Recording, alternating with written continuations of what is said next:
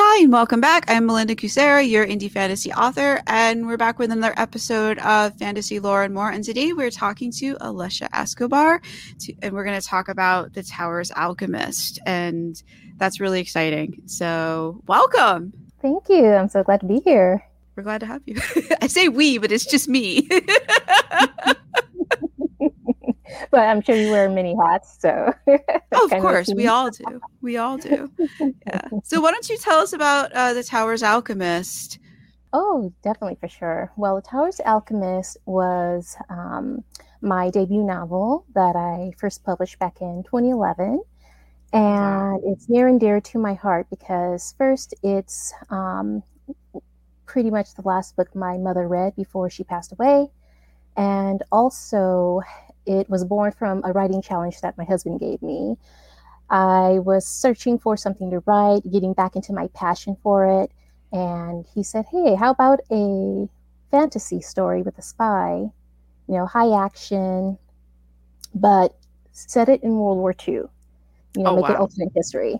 And I'm like, I like that. I'm like, I could write something with that.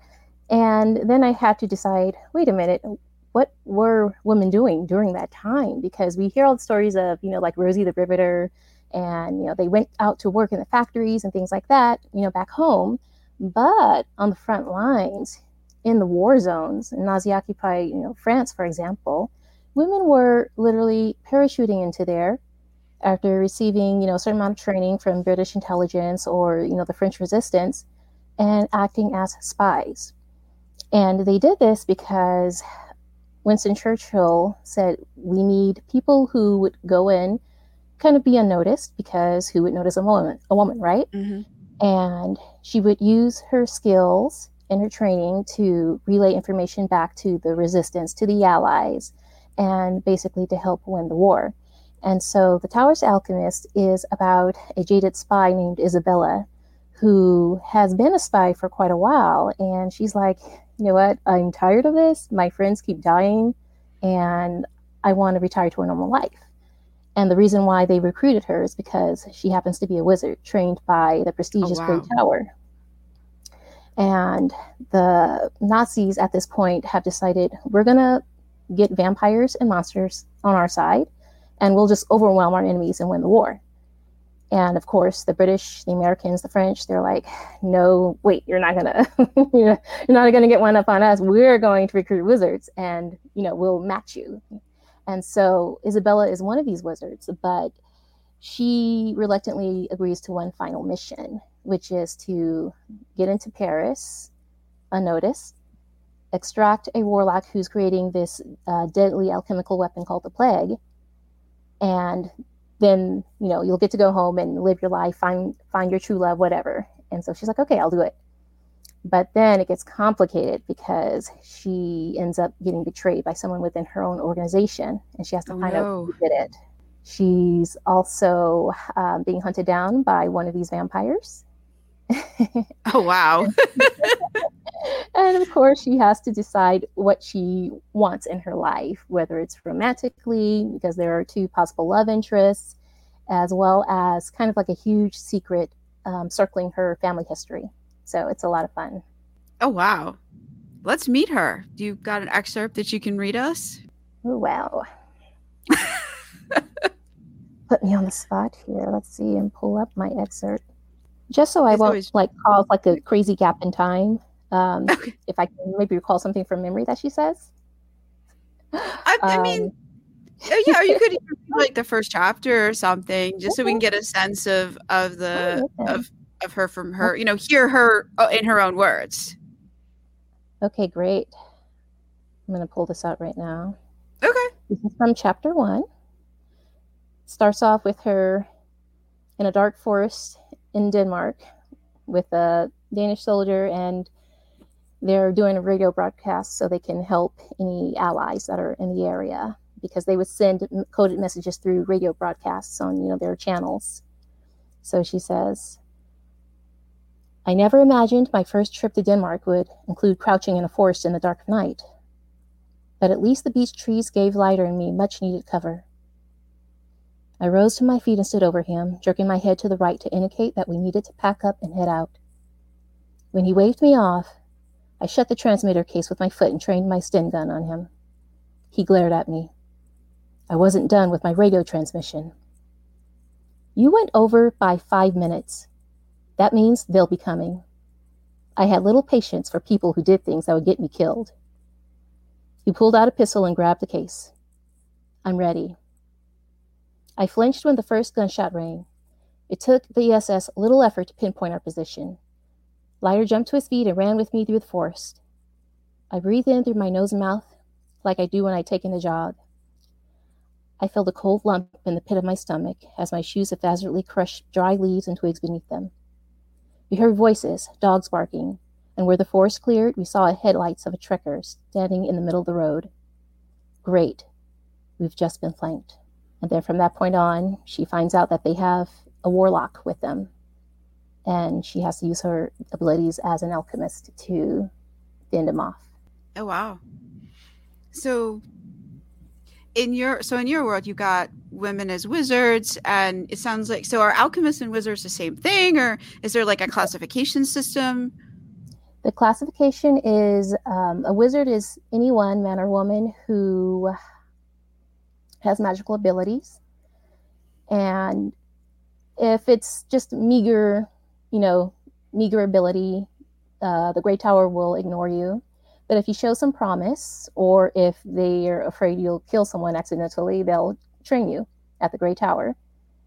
And you can either choose to stay with them, rise within the ranks, become a master wizard. They'll send you out to become advisors to people, in politics and government. Or they'll just, send you home like, okay, we've trained you enough so that you don't kill someone. Now go home. And a warlock is someone who basically use their powers for evil. And they are often not trained by the Great Tower, but are trained by kind of a rival organization known as the Black Wolves. And it's headed by a vampire named Octavian. And another thing with the warlocks is either you are born one, just like the wizards, you're naturally born with these abilities. Kind of like the concept of being born a mutant with X-Men. Mm. Or you can make a pact with a demon to obtain powers. Oh, wow. But the catch is that if you do this, you become a vampire. And that's why the vampires in the story, they feed off of other wizards. So they have to feed off of other wizards and steal their powers. And eventually they become monsters themselves. And they lose their sense of reason, their humanity, and they become deformed. Do they have to die after they make the pact with the demons to get the powers, or they just automatically become the vampire without having to do the whole dying thing? They become the vampire without dying. That's cool. Yes. That's a cool twist on it. So is there a real Grey Tower, or is it just the name of the group? Is it like, is there an actual Grey Tower that people go to, like Hogwarts or whatever, for training? Yeah, there is actually. I think one of my reviewers actually mentioned like a grown-up Harry Potter in a sense, because there is an actual Grey Tower that they go to, and it's hidden, obviously, because they know that if their enemies knew their location, they would descend upon them. And also, a lot of master wizards tend to be arrogant and hold themselves a little bit above humanity. So they're like, it's not worth, other people, outsiders, knowing where we are actually located. So they'll bring in people who they need or who they want, but they'll do it in the way where, to the normal human mind, they couldn't determine where they are in the world. But it's actually located like in Czechoslovakia.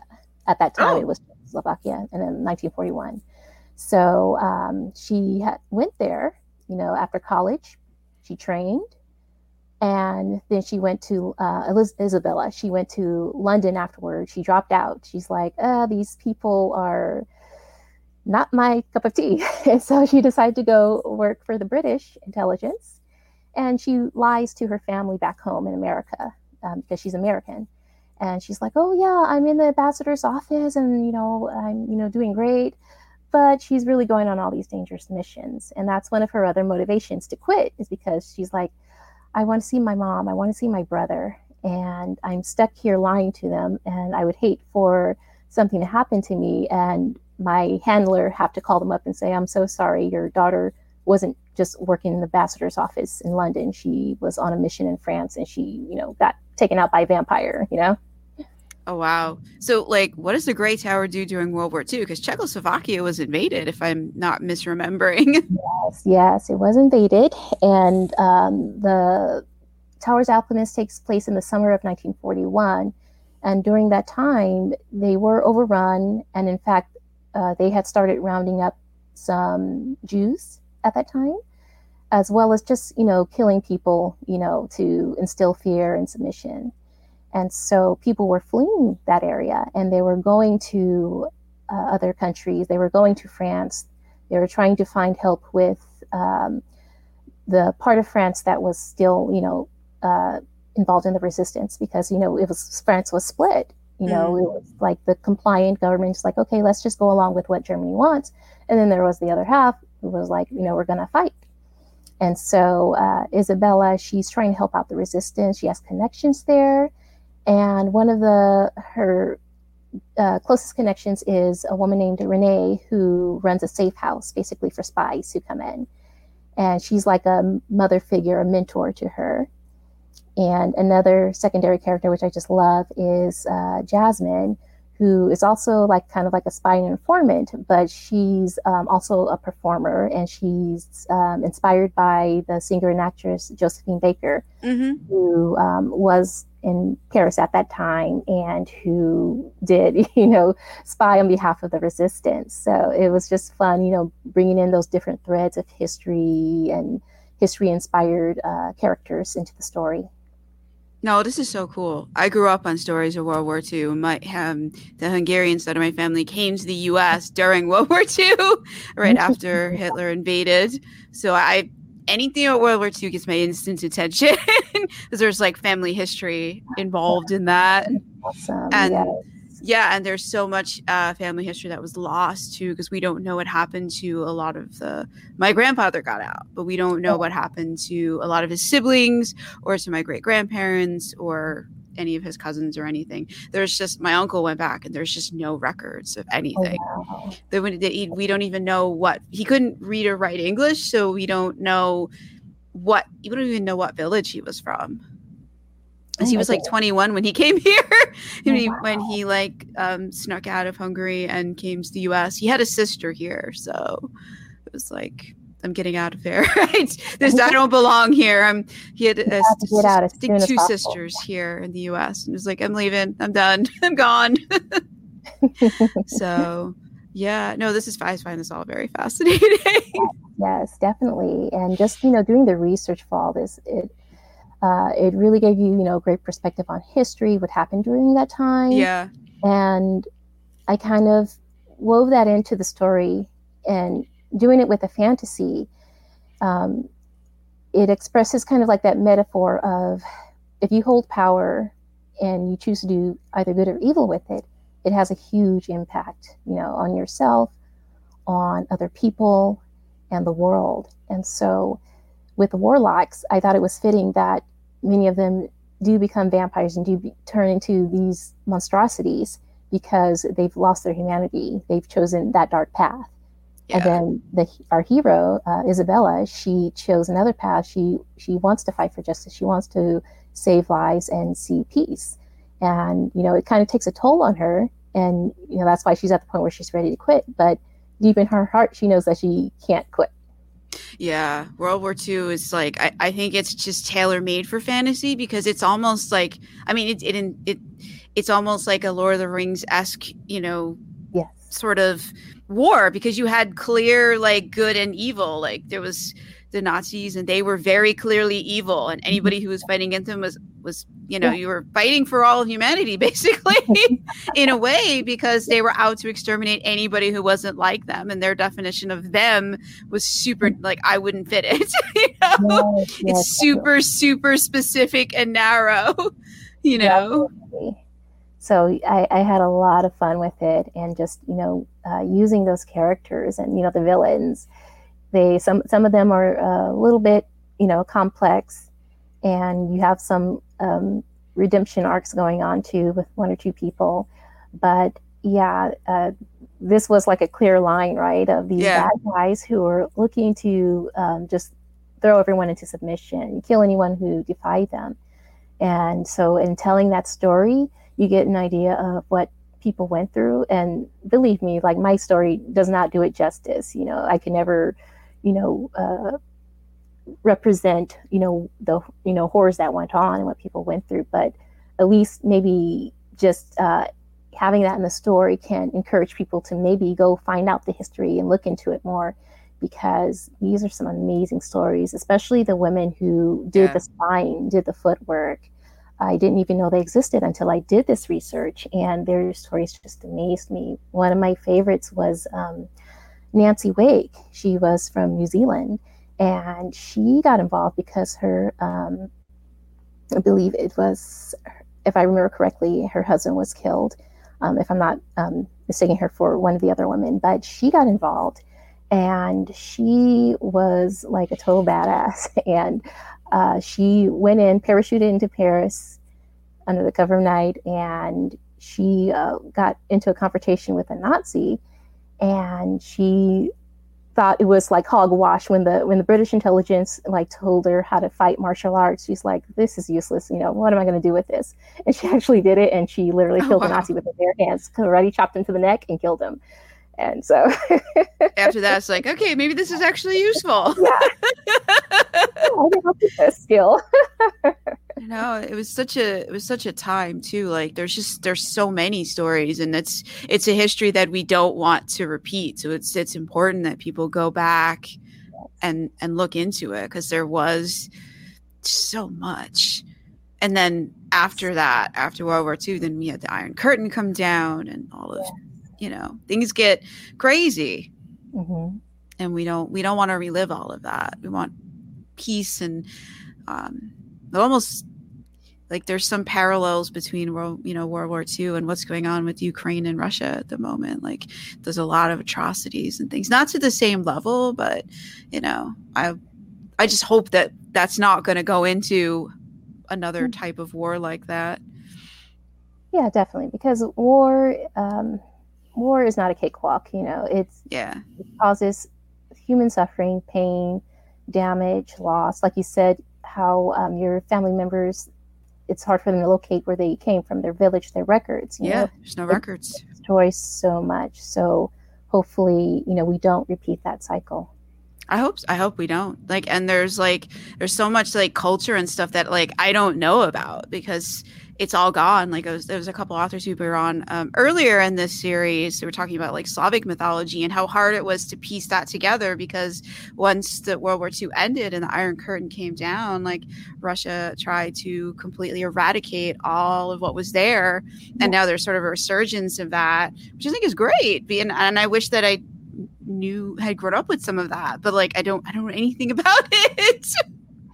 And that's like one of the costs of World War II that's still echoing down through the generations, is that so many of our families like fled during World War II and integrated into countries where they went to, and like we've lost a lot of that. Yes. So there's a lesson to be learned in there for sure. Yeah.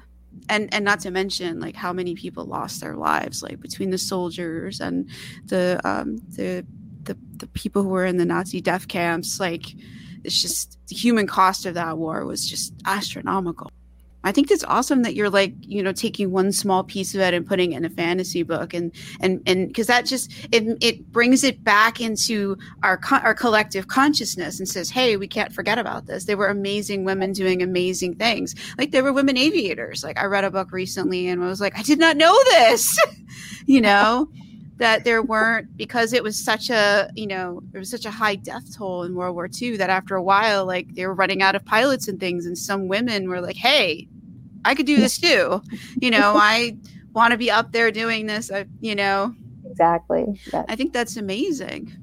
Yeah, their stories just really impacted me. And in fact, with the Kickstarter, one of the rewards will be like a mini documentary that I'm making on several of these women. So I'm so excited about that. Are you gonna? I mean, I don't know if any of them are still alive. I mean, some, because I know a lot of the World War II generation is Right. it's been, many of them were born in like 1920, or and they'd be 100 years old now, so many of them are just not around anymore to be interviewed. Yeah, I'm not sure if they are. I know that Nancy Wake passed away around 2015, 2016. And then, obviously the ones who didn't even make it past the war, uh, like Violet Zabo, they actually made a great movie about her. It's called Carve Her Name with Pride, starring Virginia McKenna. It's such a great movie. Oh, I'll have to check that out. So for your documentary, you're just going to be researching, or is there anyone you'll be interviewing for it? I'll be doing research and putting, together like, photos and video footage with voiceover. I'm hoping to at least get in one or two interviews. We shall see. That's my goal because, might as well make it as fun as I can. Yeah, I know. And it's such a cool project. That's why I backed it immediately. And when you were like, hey, can I come on the podcast? I was like, yes, please. Let's find a time. let's make this happen. Let's talk about it. Definitely. Yeah, and you've got so many other cool things in the Kickstarter too, like the hardcover books with, I think they're the sprayed edges. Yeah, sprayed edges. That's going to be fun. I'm gearing up for that, and as well as the bookmark and postcard art. And the postcards have my husband's version of Isabella, his portrayal of her, which is really cool. And for those who don't know, my husband is a storyboard artist for the Simpsons TV show. So, which I think is so cool. And he tells me whenever I ask him, because everyone asks me to ask him if they really know how to predict, events, because they're like, oh, the Simpsons predicted this. And he says no. Does he have a favorite character to draw? I never asked him. It's like I never cared to ask, but I think he enjoys, drawing them all. Maybe Maggie's his favorite. And it's so funny too because several of the artists also know how to do the voices. And that's fun. Because they all day they have to like listen to the voice actors and draw. So it must be sick of the dialogue after a while. Oh yeah, and since he works from home, I'm like, sometimes I'm like right across from him, and I hear the same scene playing over and over. That's so wild. That's so wild. I didn't. And he's replaying them because he's doing the art for it, or yes. Sometimes he's doing the storyboards. Sometimes he's doing layout. So it depends. Do they do the voiceovers before he does the storyboarding or after? Yes. That's pretty cool. I don't know anything about cartoons other than I have watched The Simpsons, obviously. I grew up watching that. Right? I don't know who didn't. We're watching it too. So it's so funny because we waited a while before showing our children. And once we finally start letting them watch the show, because technically it's not a kids show. No, it's not. But like it's so ubiquitous. Like, and so many people talk about it and reference it, and it's in all the memes that like it'd be hard to keep it from them. But because then they would just not know what people were talking about, and they'd end up like just going on YouTube and finding clips of it anyways. Exactly. Better if you control the experience. Agreed. Yeah. All right. So the Towers Alchemist is book one of a trilogy. Yes. And are there going to be are there going to be future books in this world? There won't be future books. I'm keeping it just as a trilogy, so it's a completed story. And I'm glad for that because I think it finished naturally. There's nothing more to a lot of it, unless maybe at some point if I want to do maybe some prequel stuff or short stories, that's a possibility. But for the most part, like as for novel length works, it's complete as a trilogy. Okay. Because it might be kind of neat to do the Iron Curtain years. how that changes things between the Great Tower and the maybe actually, maybe with like the Cold War and stuff. ideas. Extending ideas. I find all that, like the whole Cold War thing, there was a lot of spying, going on there. And a lot of it was women in the Cold War, because same thing. Yes. You don't suspect them. And there's just, especially with like the whole tensions between Russia and the US, there was just a lot of spying going on. Yes. I actually do have a Russian spy in the story who's kind of a nemesis of Isabella. Her name is Nikon Praskovia, and she's telekinetic and also a very good fighter, hand-to-hand combat. And she does not like Isabella. She partners with the vampires to try to take her down, so it's fun. Oh, wow. So you already had the Russian agent turning on them even before that happened at the end of the war. Yes. Sort of foreshadowing. That's pretty wild. Oh, and then sorry. No, go ahead. Hey, I guess while I'm mentioning the Tower's Alchemist and what I have in store for it, I just had a meeting yesterday with a couple of producers because we're in talks for developing the screenplay for, film adaptation. So I'm excited about that. Oh, wow. And how is the writer's strike going to affect that? I know it couldn't have come at a worse time, right? It's like, yeah, let's get a screenplay. Nobody's writing. We're looking at actually, because everything is pretty much set in Europe for the Tower's Alchemist. Obviously the shoots would be in Europe. We're looking at just getting a European writer to do the script. Oh, that's exciting. So maybe you can kind of get around that. But we're not 100% counting out an American writer, but more than likely we'll probably go with someone over there, especially since it's all based in Europe anyway. And that would make sense.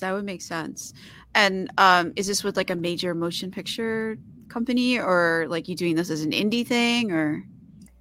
Independent for now, and depending on once we get into pre-production, we'll see if we can attach to a studio and eventually, get, the distribution, everything done. So, but like our first step right now, because I'm like, can I hop on as co-producer? And so wow. with securing the screenwriter and the script. So unfortunately, I'm not at that skill level yet to like write my own screenplays. That would have been awesome. So I would rather trust that particular work to seasoned screenwriter who can bring the story to life in that format. Because even though both are storytelling, there are two different types of writing. Yeah. And would you be whatchamacallit? I can't think of the words. But would you be involved with the script writing, or like they would write it, would you review it, or they're just going to write it and you're just going to accept whatever it is? Or I would review it because I'm getting in as, with co-producer status. I'm able to, kind of view that and, have some input, which is good, and, I promise not to be the kind of person who's like, it has to be this way or no way at all. Yeah. That's so exciting though. Like that's so cool that it's going to be, maybe in a couple of years, we could be seeing it in the theater. Yes, it would be so awesome. So another reason why I want this whole like crazy conflict over there to end, right? It's like, yeah, people want to work, people want to do business, people want to live their lives. And then it's like all of this crazy stuff going on too in the backdrop. So hopefully we can see peace over there. And my thoughts are definitely with, people who have already suffered. It's like, sometimes we take for granted the safety that we have because geographically where we are. But it's tough. And I definitely kind of touch upon that in my story. Yeah, no, it's just hearing some of the stories over there, like especially the destruction of the dam and how much damage it's done to lives, and it's just it's to see it happening in our lifetime is it's chilling. I grew up on stories of World War II, and like it feels like echoes from the past almost. Like it's not the same conflict, it's not over the same thing, but it just feels like the past is trying to repeat itself. Maybe not exactly as it did, but like that. I think, yeah. Maybe it's because my family is from, Eastern Europe, that it's very much pressing on my Right. on my mind, and my thoughts are with the people over there. I've donated, as much as I can. It's just, I was hoping with the whole thing with what's his name, the paramilitary group. I can't think of his name. Wagner group. Yes, that when all that was going down, I was hoping that would put the nail in the coffin, and we would be seen. But it's still going on. So, and there are like just lives being lost and disrupted, and it's I hope we see an end to it soon. But it's completely like wrecked that whole region. It would take even if there was peace tomorrow, it would take a long time to rebuild, and then there would be the uneasy, it would still be tension there because it happened now once. It could happen again. Exactly. I hope lasting peace comes in our time, but I think that would take like a change of leadership and just a change of mindset over there, and that might be harder to achieve. I don't know. Right. It's so tough. But then I think that's why we need people to speak out for what is right and to be heroes. And reminds people of like, hey, when this in the past, somebody thought they were right and their way was the right way, and look at the toll and what it caused and how many countries and people were affected by it, and that it's starting here, but it could drag a whole lot of other nations into it if not careful. Exactly. Which is one thing that I worry about, because there's all the NATO countries around it, and the U.S. is part of NATO. So it's definitely a tense situation, and we'll have because that's what happened with World War I, was all the alliances that everybody was entangled and dragged a lot of people into this war, and a lot of them were like didn't really know the Archduke who got assassinated and didn't really care too much, but because they had all these mutual alliances, it was like, well, we kind of have to legally get involved in this, even though it doesn't really have anything to do with us. Just watching the world stage and hoping for the best, and that's what one of the great things with fantasy is. We can right the wrongs of the past, we can remind about them, and we can do so with a lot of magic and maybe have a little fun along the way. Definitely. Yeah. That's what it's about. Yeah. And the Towers Alchemist and the whole series is cool, but shining a light on the accomplishments of women. And I hope people check out your Kickstarter. It's very cool. Thank you so much. Lots of cool stuff. And I'm excited about the documentary, and excited to hear there's going to be a film. That's like very cool, even if it takes years to come about. I know these things are quick. Right. It's very cool. It'd be like live action, or is your husband going to be drawing it? It will be live action, but might pull him for like storyboards, like movie storyboards. Yeah. So he's not yet on the project, but could be. Not yet, but I have certain influence. You have plans for him. What do your kids think about all this? Oh wow! Well, my daughter, she's my eldest. She's in high school, and she really enjoys it. She thinks it's so cool. She actually is taking after me, being kind of like a little writer herself. She's in a creative writing club, and she kind of help me with bouncing off ideas and things like that. So it's interesting to get her thinking as a creative, thinking as an artist. she has that dual ability because she also likes to draw, and so she takes after dad in that respect. So the younger kids, they're kind of like, okay, that's cool, mom. You wrote a book. They're not interested. and then my second eldest, my son, he's like, okay, I have 2 of your books, and I promise I'll read them. I'm like, okay. I have to finish them. I have like such a huge TBR, and this podcast series is making it longer. But I'll get through them all. I'll get through them all someday. Will happen. Not sure when exactly, but it will happen.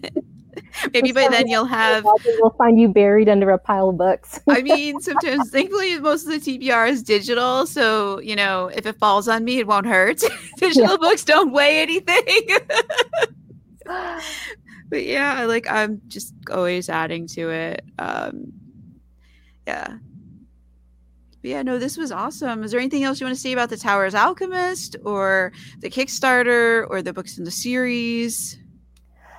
Yeah, just check out the Kickstarter. You can just type in the search bar Gray Tower, and it'll pop up.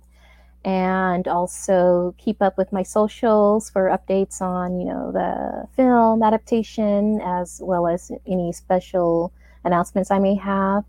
And I'm excited. Oh, also, for anyone who's in the California area and they're attending San Diego Comic-Con on the 22nd, I'll be on a panel. So you can meet me in person there. Which panel are you going to be on? I will be on the Spiritual Themes in Comics panel. Wow. So, what are they going to be talking about? I'll be probably at work at my day job that day, unless it's a weekend, and then I'll be here maybe doing a podcast recording. Such is my life. But yeah, it's I think it's gonna be kind of like a free for all. I know that I'm gonna be talking about Constantine. That's my favorite comic, and it deals with the supernatural. It's a little bit dark, but I just love the Hellblazer comics. Yeah, I know Constantine. I haven't looked at an issue in a long time. I should probably rectify that. They're good. In the free time that I don't have. Tell you to read something else. Yeah, it's just I used to be a huge comic book nerd and had the big collection of mostly Marvel, but I also liked Image Comics and Dark Horse. And now I know there's many other imprints out there. I just haven't kept up with it. There's just not enough time in the day anymore. But that's really cool that you're going to be at the Comic-Con. So, and if people are, for those listening to it after the Kickstarter has finished, your books are available or widely available on the different retailers, Amazon, Apple, Google Play. That's where I got my copies. Barnes and Noble, Kobo. I'm forgetting somebody. All the places. Yeah, all the places. And I think you also do some, and you might have some on your website too. Yes, I do have my ebooks for sale on my website directly at aliciaescobar.com. So yeah, stop by and visit. Yeah. No, this was great. Thank you so much for coming on. You're welcome. I'm glad I could just discuss all of this with you. I'm so excited. No, thank you. And this has been Fantasy Lore and More, and I'm Melinda Cusera, your indie fantasy author, and this is Alicia Escobar. Am I saying that right? Alicia. It's Alicia. Okay. I'm sorry. Alicia Escobar. And I'm used to the Alicia because, my in-laws are Hispanic. My husband's Hispanic, so they're like, Alicia. That's pretty. That's really pretty. I like that. Alicia. That's really pretty. Thank you. Yeah, thanks everybody for listening. I'll have all the notes in the show notes. I'm sorry, all the links in the show notes or the description, depending on where you are listening or watching. And that'll do it for this episode. I'll see you next time for another book and another fantasy author. Have a good day or a good night wherever you are.